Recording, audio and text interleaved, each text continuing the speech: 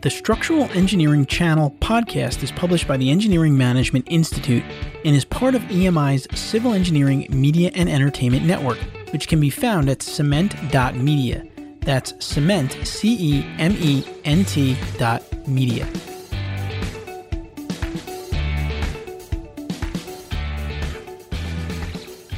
Welcome to this episode of the Structural Engineering Channel podcast, a podcast focused on helping structural engineering professionals stay up to date on technical trends in the field to help them succeed in their careers and lives.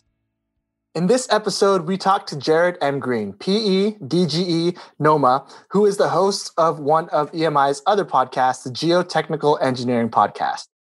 Jared is also a vice president at Langen Engineering, and in this episode, he's going to tell us what he thinks a structural engineer needs to know about geotechnical engineering.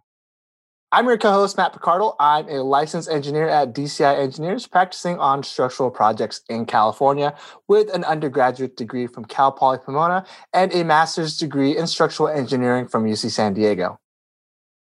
And I'm your co-host, Alexis Clark. I work in Hilti's North American headquarters as the product manager of our chemical anchoring portfolio in the US and Canada.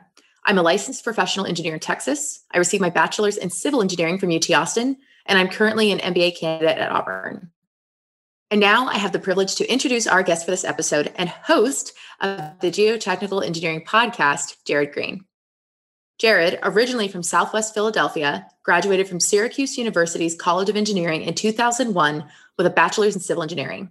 He later went on to attain his master's in civil engineering with the geotechnical focus from the University of Illinois, Urbana-Champaign in 2002. In 2003, he began working in New York City office of Langen. He has since become the principal or vice president and is one of the owners of this international land development engineering consulting firm. Jared enjoys mentoring young engineers and first-generation college students. He has been instrumental in increasing the number of pre-college students that are interested in STEAM majors and fields. Now, let's jump into our conversation with Jared.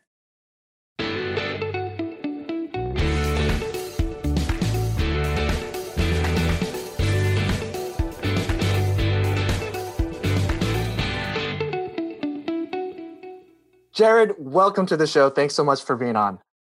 Thank you so much for having me. I feel kind of starstruck seeing the two of you on the other side. This is awesome. I know we both got the podcast going on, so we're very excited to have the geotechnical perspective on here. And many of our listeners already know who you are. And we gave you an intro already, but in your own words, can you tell us a little bit about what you do on a daily basis? I'm a geotechnical practice leader and an office leader. So that means I could be doing anything from making sure that checking people's timesheets or making sure that invoices are ready to go out or reviewing a proposal or meeting somebody in the field to go over samples during a soil exploration. So it's very dynamic, lots of moving pieces. Sometimes I'm interacting with my project managers.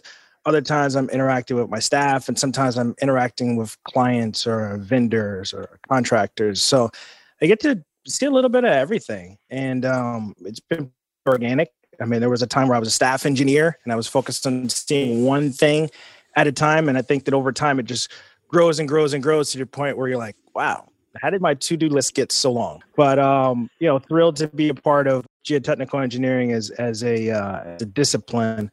And still having just as much fun as when I started, almost 20 years ago. That's a good sign, especially as your work kind of evolves over your own career and as the daily tasks start to change. It's exciting when no 2 days look the same, right? Yeah. Always keeps you on your feet. Definitely. It doesn't get boring. So, Jared, I know we've introduced you, and obviously our audience now knows that you are the Geotechnical Engineering Podcast host. But for those audience members that we may have that are a little bit younger or maybe still in college and understanding the different disciplines of engineering, can you explain to us what is it that a geotechnical engineer does? Because sometimes it seems like this really vast field. And in your opinion, how does that differ from what structural engineers do? When I think about engineering in general, I'd say that engineers are problem solvers, right? We use math and science to solve problems. If somebody has a challenge, how do you figure this out? And when I think about structural engineers, a lot of times we think about what is the engineering material that we're focusing in on, right? So you have timber, you have steel, you have reinforced concrete, and perhaps some other things, precast and things of that sort. When you think about geotechnical engineering, our engineering materials like Mother Earth, right? The thing that we're sitting on or standing on, or the building that we're sitting in is resting on, right? So that's soil, and there's a litany of different types of soil, right? And bedrock, and then there's interaction with that bedrock and that soil, the actual foundation, and then you couple in groundwater. And those are the things that the geotechnical engineer is focusing in from an engineering standpoint.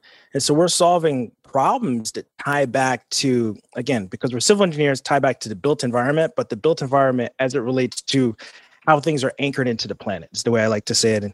And that results in a lot of different types of projects. So whether it's a slope stability project and trying to figure out whether a slope is stable or not, whether it's a very tall building or a very big building and what it sits on, whether it's a shallow foundation, you excavate beyond the frost level and set your foundation directly on the soil that's there. Or if you have to have a deep foundation, where if you're sitting in soft material, you have to now transfer the load down to something stable. Or do you actually improve the ground with some type of ground improvement? So these are the types of things that the geotechnical engineer is thinking about. The structural engineer and the geotechnical engineer, one of the things I find is very interesting, as I've been an engineer for some time, the geotech and the structural engineer, when a project goes well, they're working together.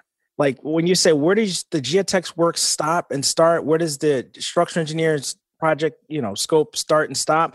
People can say the foundation, but who does the foundation, right? It's like, who determines what the foundation is sitting on? That would be the geotechnical engineer, but who determines loads that are coming down on the foundation? That's the structural engineer. And what happens at the interface of where our two scopes meet? The pile is coming into the cap. What does that connection look like? I think that's where we're seeing that there's opportunity for geotechs and structural engineers to work together. So, if we say we're looking at a structure, I say everything that comes out of the ground, that's what the structural engineer is typically focused in on.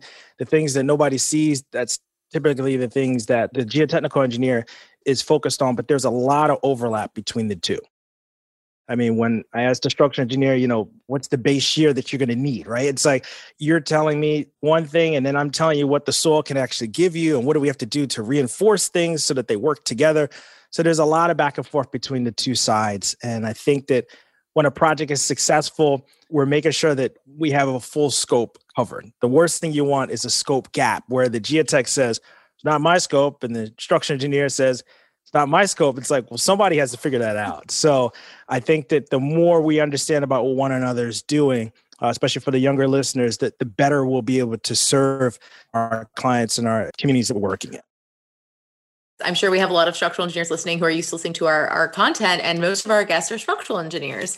And I'm sure they're thinking, like, why do we have this guy on here? Like, obviously he's really smart and very impressive, but why is he here? And that's exactly what we're here to talk about. Is there are ways that we can be better partners with one another on projects that we work on. And I'm so glad that you bring that up, that it's better to be collaborative and have a little bit of overlap and make sure that we're not necessarily duplicating efforts, but making sure that both parties that have some stake on what this substructure foundation looks like, making sure that both parties are accounted for and that their perspectives are considered in design, rather than everyone kind of standing back and being like, oh, I don't know, that's their realm. So I appreciate that sentiment.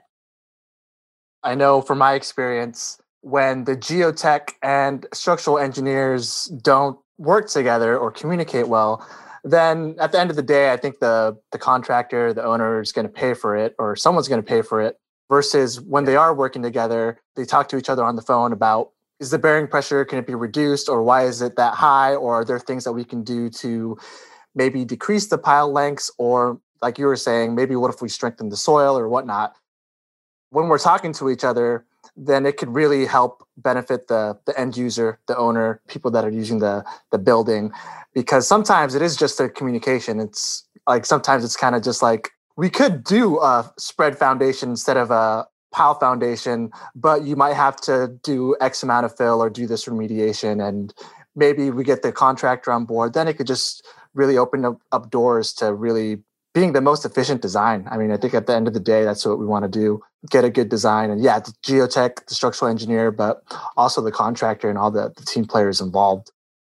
I think a lot of it is just making sure that we understand what you need and you understand what we need. I think that that's like so crucial. It goes both ways, right? Like maybe, hey, why is this pile so big, or why is this foundation so big? Is there anything that we can do to decrease that? Maybe just might be taking another look at the soil properties, or why the soil properties are like that, or the things that we can do. And yeah, maybe it's just that small little conversation that could save and make the design a lot more efficient. With civil engineering, it's so incredibly broad, and I'm sure you get this question a lot too. There's different parts like structural, geotech, but just in terms of structural and geotech, I get a lot of questions from students and young engineers that are having trouble finding, like, kind of choosing between the two. And I was actually one of those, and I'll get to my story later on how I chose. But in your own words, do you have any advice for structural or geotechnical engineers that are trying to choose between geotech or structural? We spend so much time asking young people, what do you want to be when you grow up? And it's like, I don't know, right? It's how do I make this decision? And then, when you study something like civil engineering, you're exposed to so many different subsets of civil engineering. And then you get to your senior design, and I'm focusing in on the US system. And a lot of times you really don't have a lot of exposure before you have to make that decision. Like you're in your capstone design class, you've taken one or two geotech classes, a design class after you took your, strength of materials, statics, dynamics, and then maybe you took a reinforced concrete design class. So you got just a sprinkling of these things. And it's like, well, what are you focusing on? And I speak to a lot of geotechs, of course, through the podcast, and a lot of folks are really between geo and structural before they make up their minds. So it's kind of like we're between these two. And now what do I do now? And I would say, try to think about the types of things that you'll be doing. What does that mean? We could say, do you like heights? What's your relationship with heights? And somebody says, I love heights. It doesn't bother me. And I say, okay, well, structural engineering might be something you think about because, there are going to be times you have to go up into the hoist and see what it is that you're responsible for designing, right? If somebody, I don't want to do that. Okay, well, what's your relationship to getting muddy? As a geotechnical engineer, oftentimes you're going to come home covered with just, people will say dirt, I'll say soil or mud, right? You're going to be on construction sites in the freezing cold and the hot sun. And the same thing for a structural engineer, but you're in the soil. What's your relationship with that? If somebody says, I'm thrilled, that's something that's exciting to me, then, maybe you go that route. But it's tough to say, when you're a geotechnical engineer, you're going to work on a lot of different things. And again, it comes back to what is your engineering material, right? Soil is a particulate matter. So grains of sand, right? With perhaps some cohesion, depending on what type of soil is present. But it's like weathered down rock. That's what you're using for your engineering material. For some people, they'd say, I don't want to do that. That just seems like it's too crazy to try to figure that out from an engineering standpoint. Somebody might say, it seems pretty exciting to try to figure out how do we design soil as our engineering material. So what I would tell people is try to talk to people that are in the field, see what their typical day looks like, see what types of projects they work on and what aspects they focused in on. That'll help you to kind of make your decision. But if you can shadow an engineer, that's like priceless. If you can do an internship or a co-op, because then you can see, I can imagine within structural engineering, there's a lot of different things you can focus on, whether it's just the design or a specific type of analysis. And there's a litany of things that fall under structural engineering. And like matter with geotechnical, you could be somebody that's solely in the field and that you could have a career doing that. Or you could take the route of doing, more technical approach of doing calculations, or you could do just modeling by itself, soil structure interaction. There's so many different things you could do. And I would say that the first thing is, do you go geo or do you go structural? And again, civil engineering has more things, but we're focused on geo and structural. When you're thinking, don't want to focus on what comes out of the ground or want to focus on what goes on down below. I think that's the first thing that you kind of have to flesh out. And then once you figure that out, then you start your career. And the good thing about what we're focusing in as an engineering consultant, one of the things is that you work on several different types of projects early on in your career. And hopefully you get to the point where you've seen the start or the pre-schematic, all the way through to end of construction to get an idea of how a project comes to fruition, what those stages look like, gives you more of an appreciation the next time you see it. If you choose geotech or if you choose structural, because there's so much overlap between the two, it's like super important to have an appreciation what the other discipline is doing. Whether you're in school, if you're taking classes, don't just take classes for geotech, take some structural classes and vice versa.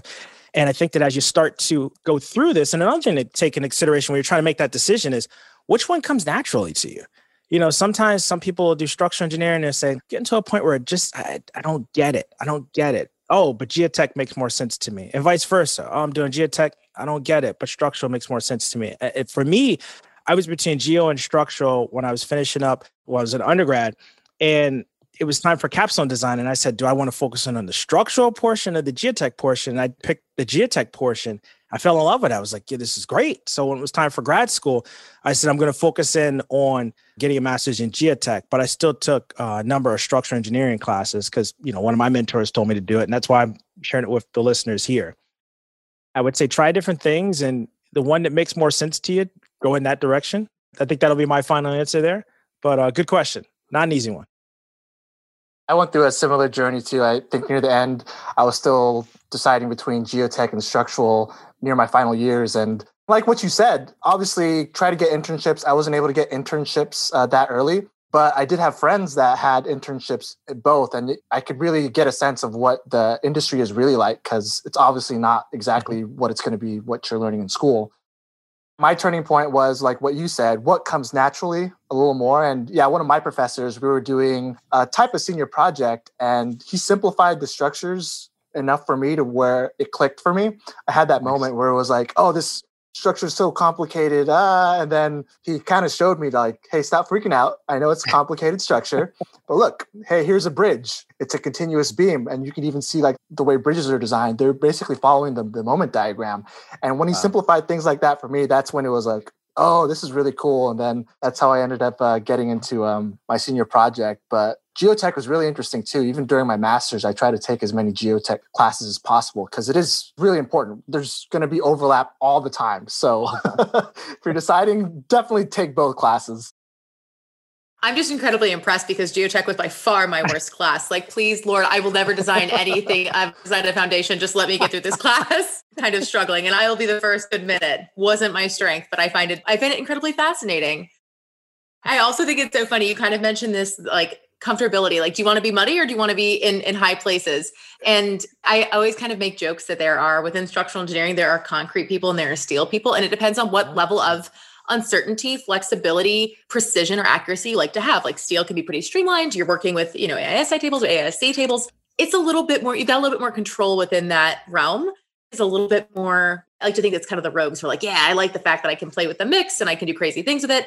And I feel like on this sliding scale, soils is on the other side, where concrete is kind of the fulcrum. And soils is like, you're just going to walk to the job site and deal with it, whatever you get today. It takes someone with like true courage to deal with that amount of uncertainty, especially within engineering, because we like to know what are the assumptions, what are the factors. I like a clean, nice problem set. And with geotech, you don't get that.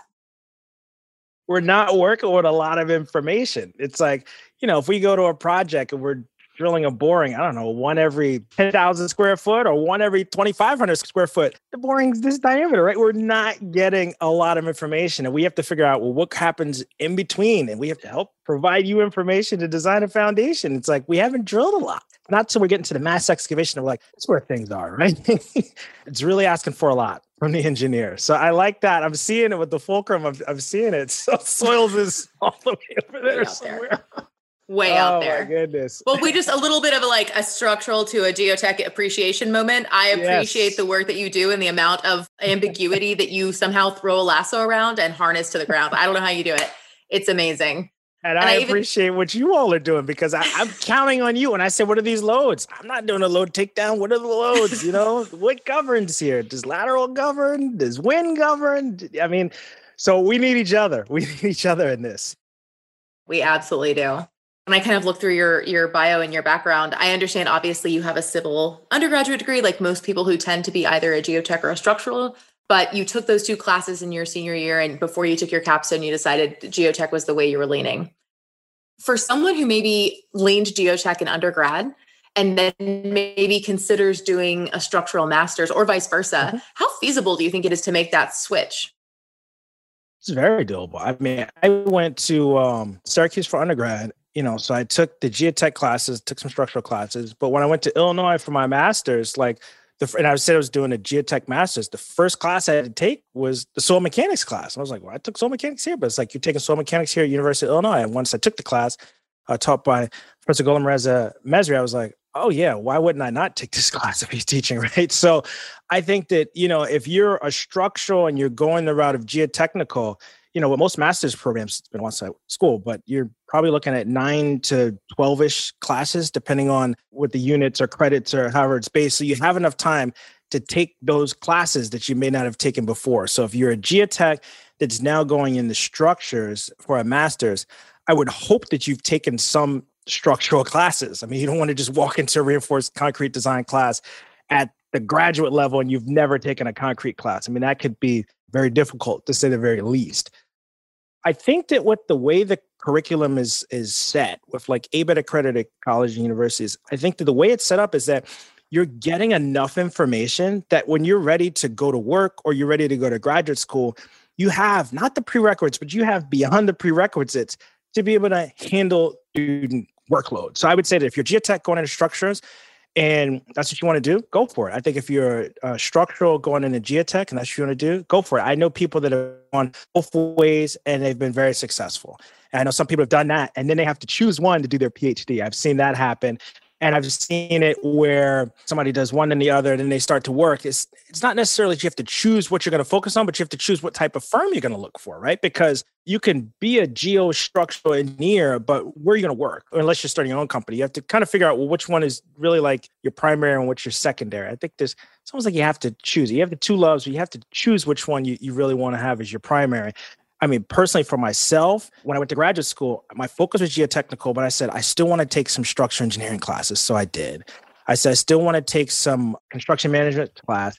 And I said, I also want to make sure I take geology classes. So as geotechnical engineers, a lot of times we don't realize it, but we really need to take a geology class as well to have a better understanding and better appreciation for what our engineering material is. Again, our engineering material doesn't come with like mill certificate. It doesn't come with that. So we have to understand what we're dealing with. And that can vary depending on where you are in the US or where you are around the world from a geological standpoint. So the short answer is you can go from one to the other. I don't have any problem with that. I think you can go one or the other because, again, unless you're in some type of specialized curriculum where you took a lot of classes and for whatever reason didn't get to take some of the basic things, I don't know how that would happen, but perhaps it could. Maybe you're a mechanical engineer that then says you want to be a structural engineer. And then you say you want to be a geotech. Then you could say, well, I never had an introduction to geotech class. And it's like, never? It's like, ever. So maybe that's something that could happen. I'm thinking about a student I know now. She had a background where she didn't take any geotech classes. I think she had like a geotech summer internship or something like that. And then she had like an engineering degree. She started working and then she went back to get her geotechnical master's with a thesis.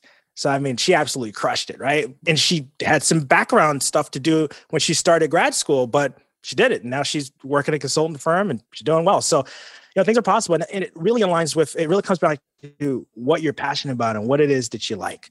And if you're curious, I think that with engineers, especially engineering consultants, your curiosity can drive you to do that background homework to get up to speed with what you need to have those building blocks to be a good engineer. I love that you use that anecdote that kind of highlights that it is okay to make a shift mid-career or early career. You do not have to decide when you're 18 that this is your degree plan, so this is what you're doing for forever, because I can pretty much assume every person on this call right now has done some kind of pivot that they did not expect to happen when they were 18 years old. So it's okay to make changes and to go back to school and to decide you want to do something different, or even with a slight difference, you can make those changes.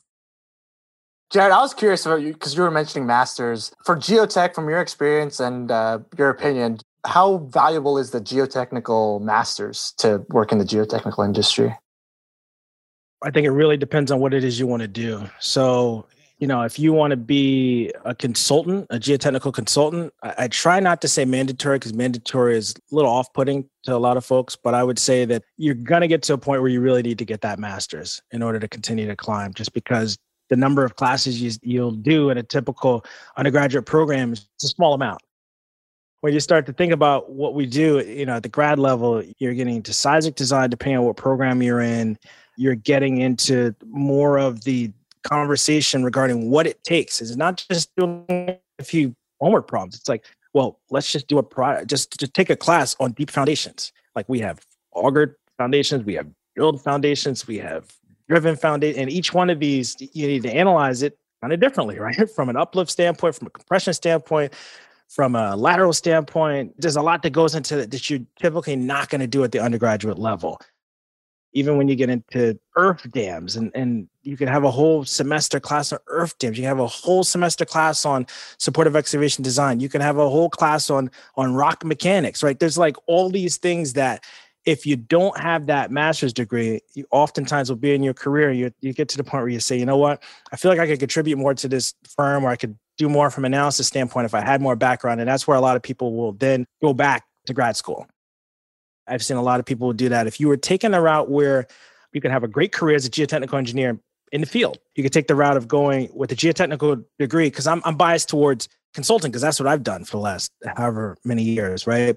There are people that have a geotechnical background and then they'll go off to work for, some will work for a developer, or some will work for a construction manager. So at that point, you understand it, then you're leaning more on like your field experience than your actual, what you're learning at the grad level. But I think that if you're going to be a geotechnical engineer and you're going to be doing any aspect of like design and, hardcore analysis, I think you're going to get to the point of your career where you just see a need to go back to school. And I failed to mention that the modeling, if you're going to go into any type of, finite element modeling and things of that sort, you're probably going to want to have a grad level degree. I don't think that, the undergraduate level, unless you're tied to a research project, you're probably not going to get enough exposure that you feel comfortable designing things or doing analysis like that. So I think that you get to a point where you want to do it. For me, I just did it straight because I said, if I start working, and I don't know if I'm going to come back, like I just need to get it out of the way if I have the opportunity. I had the opportunity, so I got my master's and then I started working. But I know several people that will work for a while and then go back. You go back full time, or you go back in the evenings, take one class a semester or something like that. So there's a lot of options. And from a reality standpoint, most firms will provide some type of assistance towards going to school. And I always tell people, if you're going to grad school, it's always good to have it so that somebody's paying for it, right? A lot of folks will do research and that research will pay for it. Or if they work for a company and the company will pay for it, provided you return to that company for after you get your degree. So a lot of options, but I think that usually pretty straightforward with that. Like when somebody asks and they say, I want to work here, but I don't have a master's. Do I need one? It's like, you eventually get to a point where you probably will need one. And quite frankly, you may want one. If you're saying that you don't know how to do certain things, it's like, you know what, maybe I should go back to school. In our industry, it was earthquakes, because they don't teach you seismic in undergrad, so it makes sense to go to master's. So at least in the West Coast, where it's really seismically active, it's almost mandatory if you want to work in like a typical design firm. Well, you should want to get your master's because I shouldn't have to tell you, go get your master's. You should say, you know what, I'm going to get my master's. So that's great. Let's work this out. Yeah, I was of course the financial, but in terms of just like your mindset, for me, I wanted to go. I wanted to get to the best school I could get to, learn about all seismic. And I think that's how that's the career that you want to get into. From someone who did not go get a master's in an engineering degree, it's okay if you're also like, that sounds terrible, and you do something different. You can still be an engineer, living proof. You can still be an engineer and not necessarily get a master's in engineering. If you're going into something as specific as geotech and structural, absolutely, it's going to make you a much better engineer for the long run. But it's okay if you don't do it too. No, you're absolutely right, Alexis. Because the reality is, like, when I think about it, like we say structural engineer, we say geotechnical engineer. There's so many different places within these companies, or I shouldn't even say company, but there's so many spaces within the discipline for people with the background. There are some people that say, I go into this, I did the calculations, but I don't want to do calcs anymore, but I still want to be an engineer. I want to see things get built. And it's like, you could do that. I need somebody to see, right? I need somebody to make sure things are happening, or somebody works for a manufacturer, or somebody goes into engineering sales, right? You can have a sales degree, but if you have an engineering background and you go into sales, it's different. So there's so many different things that you can do. There's so many different things.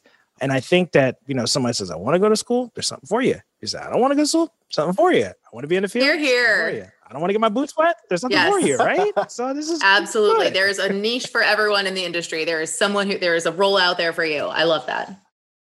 Yeah. And with engineering, you can't go wrong, because you can go into anything. Alexis, you're getting your MBA. And you have that engineering background. It's nice. Wow. There's not just that one set path, there's multiple paths. And if you have that engineering mindset, that problem solving skills, you can go far. Really can't go wrong. Can you share with us one secret or tip that you think structural engineers may not know about geotechnical engineering? So I've been podcasting. This is the new thing, right? I've been podcasting. It's fascinating to me that I hear a lot of people They're geotechs now. They said they wanted to be an architect or they wanted to be a structural engineer, and then they chose geotechnical. But when I talk to them, it's like they still have a great appreciation for structural engineering. Like when I say appreciate, they value your input. And I think that a secret is that for whatever reason, sometimes we think, oh, it's the geotechs versus the structural engineers or the consultant versus the contractor, or it's not like that. Like people actually want to hear from you. So I would say a secret is that, when you get a geotech report from your consultant and you're looking, you're like, I don't really understand this whole friction angle thing. Like, why is this here? Like, wow, why is this 42 on this job? It's 34 on this job. Like, what? I got to plug it into my model. And what's the difference, right? The secret is your geotechnical engineer probably would be fine with you calling and asking that question. Because sometimes, right? Sometimes we feel like we write these reports and nobody reads them. Sometimes we do have that feeling, and I'm sure it hurts our feelings. But we want to collaborate. So I would say that if there's a secret that I could share, it's okay to pick up the phone and call somebody. You see something in a report or something you question, and I can't speak for all geotechs, but I can say that, the folks that I run Circle with, we would like to hear from you. The last thing we want is you to take something and just run with it and extrapolate. And same way for us. Like if I ask you for a load, you give me the load and I'm like, that's right, but I'll just run with it, right? And it's like, because then we get to the point where we're far away from one another and we say, well, that's not what I meant. That's a problem, right? Because we've got a 70% CD set going out on Thursday. It's Tuesday, right? I think that, and I guess I keep coming back to collaboration and conversations, and it's just so important for what it is we do. I think I'm also going to add just a slight twist for our audience members who especially might be younger. A lot of people believe that engineers are very smart people and they know a lot. And that is very true. But just because you know a lot doesn't mean you know everything. And it's okay to not know what something means in a report. And it is a personal sign of a strong engineer is to have that humility and curiosity and the ability to raise your hand or pick up the phone and call the person who is the expert and say, I have no idea what this is, or it's been 10 years since I've touched this. Please help me understand and contextualize this information, because especially in design, when people's lives are at stake and we're responsible for the users of the end product and their safety, it is critical that we have the openness to say, I don't know, I'm going to ask the person who does, and make that outreach so that you then can use that information in the appropriate way and make the right design decisions. So true. And the reality is that when you think about it, we're all growing up together. I think about people that, I sit, well, now it's virtual, but I'll sit in meetings with now. And it's like, I remember when we were in the field together. My feet are wet. Your feet are wet too? Yeah. What happened, right? But it's like, but this is how you learn what it is you're doing. And then people move from firm to firm, and some people move to different aspects of, we'll say built environment, because that's kind of what the focus is here. But now somebody's, working for the building department, somebody else works for developers, somebody works for manufacturing. Now you have these people you can call upon and you say, hey, remember those days, but you still have questions. We get on the phone now, not to just say, hey, how you doing? It's like, I have a question. I see this, and what do you think? So, Alexis, you're right. It's just so important to be humble. If we don't know something, say something. Don't assume that something is something, right? That's how we get in trouble. This is not the field to get in trouble, for sure. No. Awesome. All right. I have one final question for you. And this is kind of building off what we're talking about, but also circling back to your earlier statement that two different parties, the SE and the geotech, they need to understand what each other needs to be successful, right? My question to you is, what is it that a geotech needs from a structural engineer? And how can structural engineers be better teammates with their geotech? And every project's going to be different based on, the owner structure and all those things. But if we have an opportunity to have an open line of communication, I think that that's so crucial. So if I'm putting together a soil exploration program, we're saying we're going to drill borings here, we're going to do cone penetrator test here, we're going to do test pits here, but I don't have any input from the structural engineer, I have to make assumptions. Now, if there is a structural engineer on board and I'm allowed to talk to her or talk to him and kind of make sure I understand, I don't have to understand the whole structural system, but just the big things, right? It's going to be a wide open space that's going to be column free, and we're going to have bearing walls that are going to take substantial amount of load. Like if I know that ahead of time, I'm putting borings underneath those walls so that we can have a better understanding of what type of load carrying capacity, load carrying capabilities we have at those locations. But if I don't know that information, just have to use my best guess based on the layouts that I have, the napkin sketches that I have. So I would say that if we're able to have those conversations early on, that's helpful. Oftentimes, I've seen projects where the client is asking for the structural engineer to do certain things, and the structural engineer says, wait. Who's the geotech for the project? Oh, we don't have a geotech. We're going to bring a geotech in during DD or CD. And a lot of times good structurals will say, no. You need a geotech now so that we can get to the bottom of this. I can remember being brought into a project once and they were in CDs. I think they were doing a 30% CD. And when you look at, the structural foundation plan, it had all these asterisks that were tying back to a forthcoming geotechnical report. I was like, wait, so you don't know if you're going to have a shallow foundation or a deep foundation? Like you don't know, and you're pricing this set? Like, what is this set worth? It's not worth anything, right? And that might sound self-serving for the geotech to say that, but I think that raise your hand and say something, I think is a good thing to do.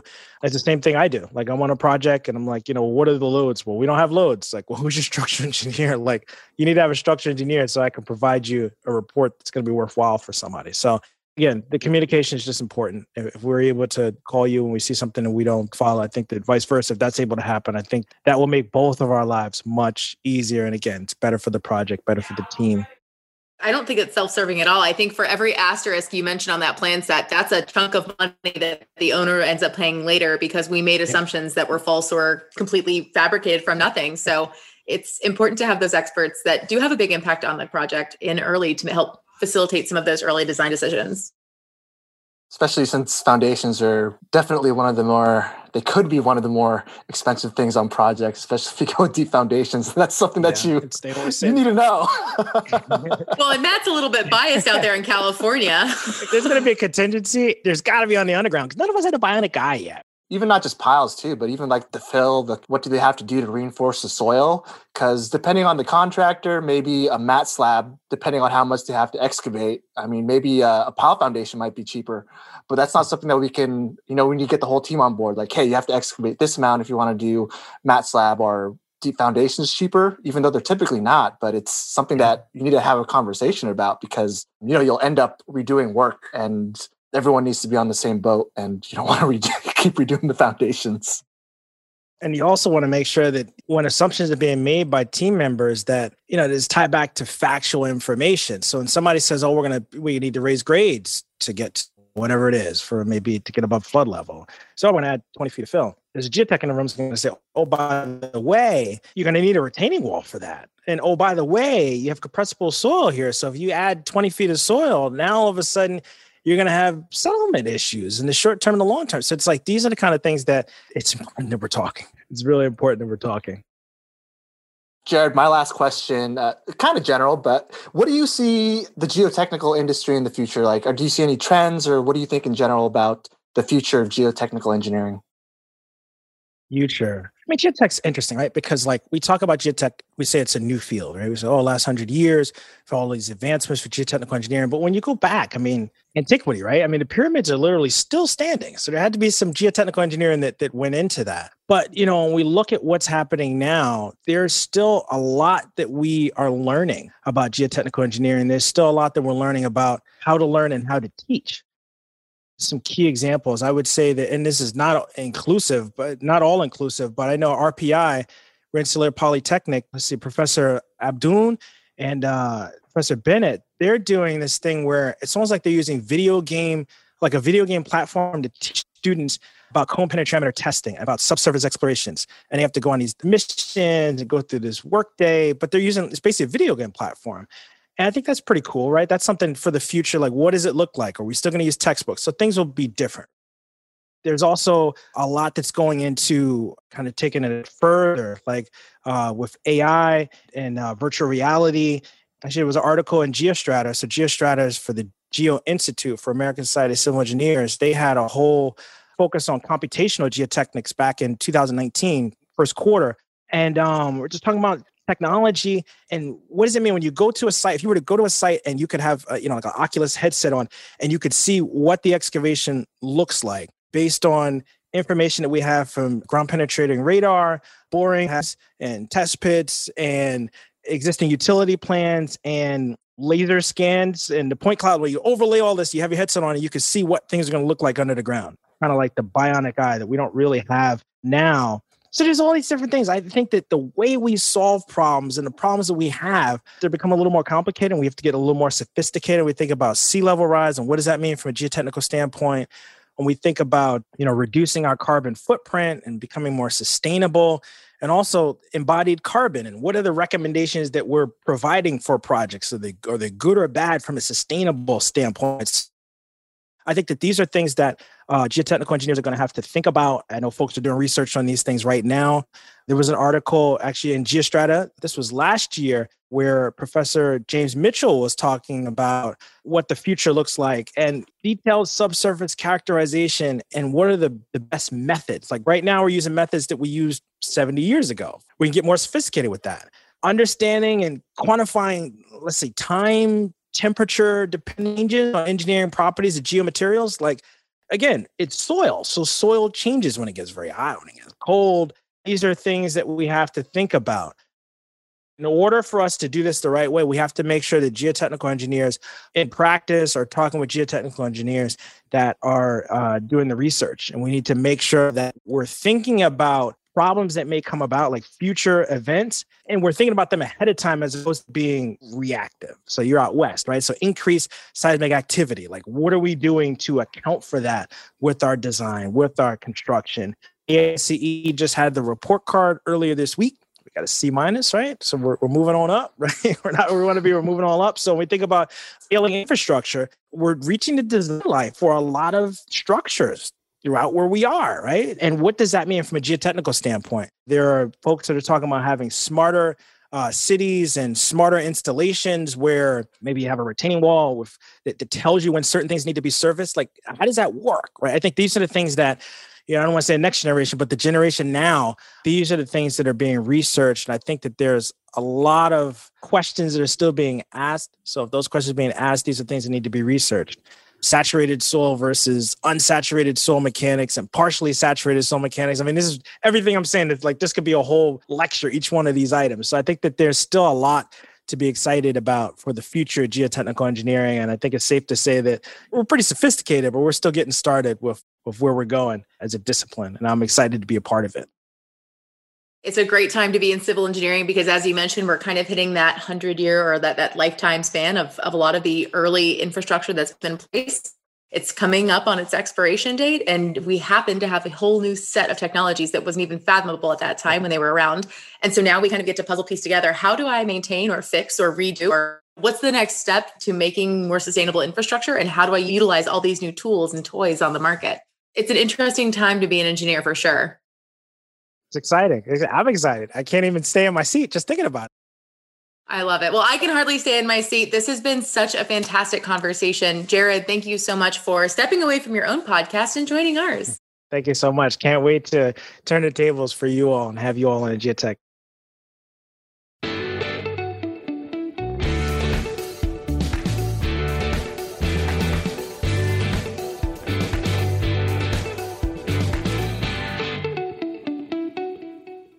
We hope you enjoyed today's episode. We would love to hear your feedback, comments, and/or questions. To leave them, please visit structuralengineeringchannel.com.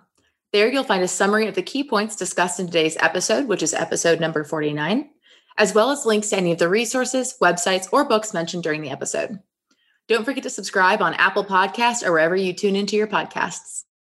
Until next time, we wish you the best in all of your structural engineering endeavors. The Structural Engineering Channel podcast is published by the Engineering Management Institute and is part of EMI's Civil Engineering Media and Entertainment Network. The opinions on the show are those of the hosts and guests, not their employers. For information on EMI's people and project management skills training programs for civil engineering professionals, visit engineeringmanagementinstitute.org.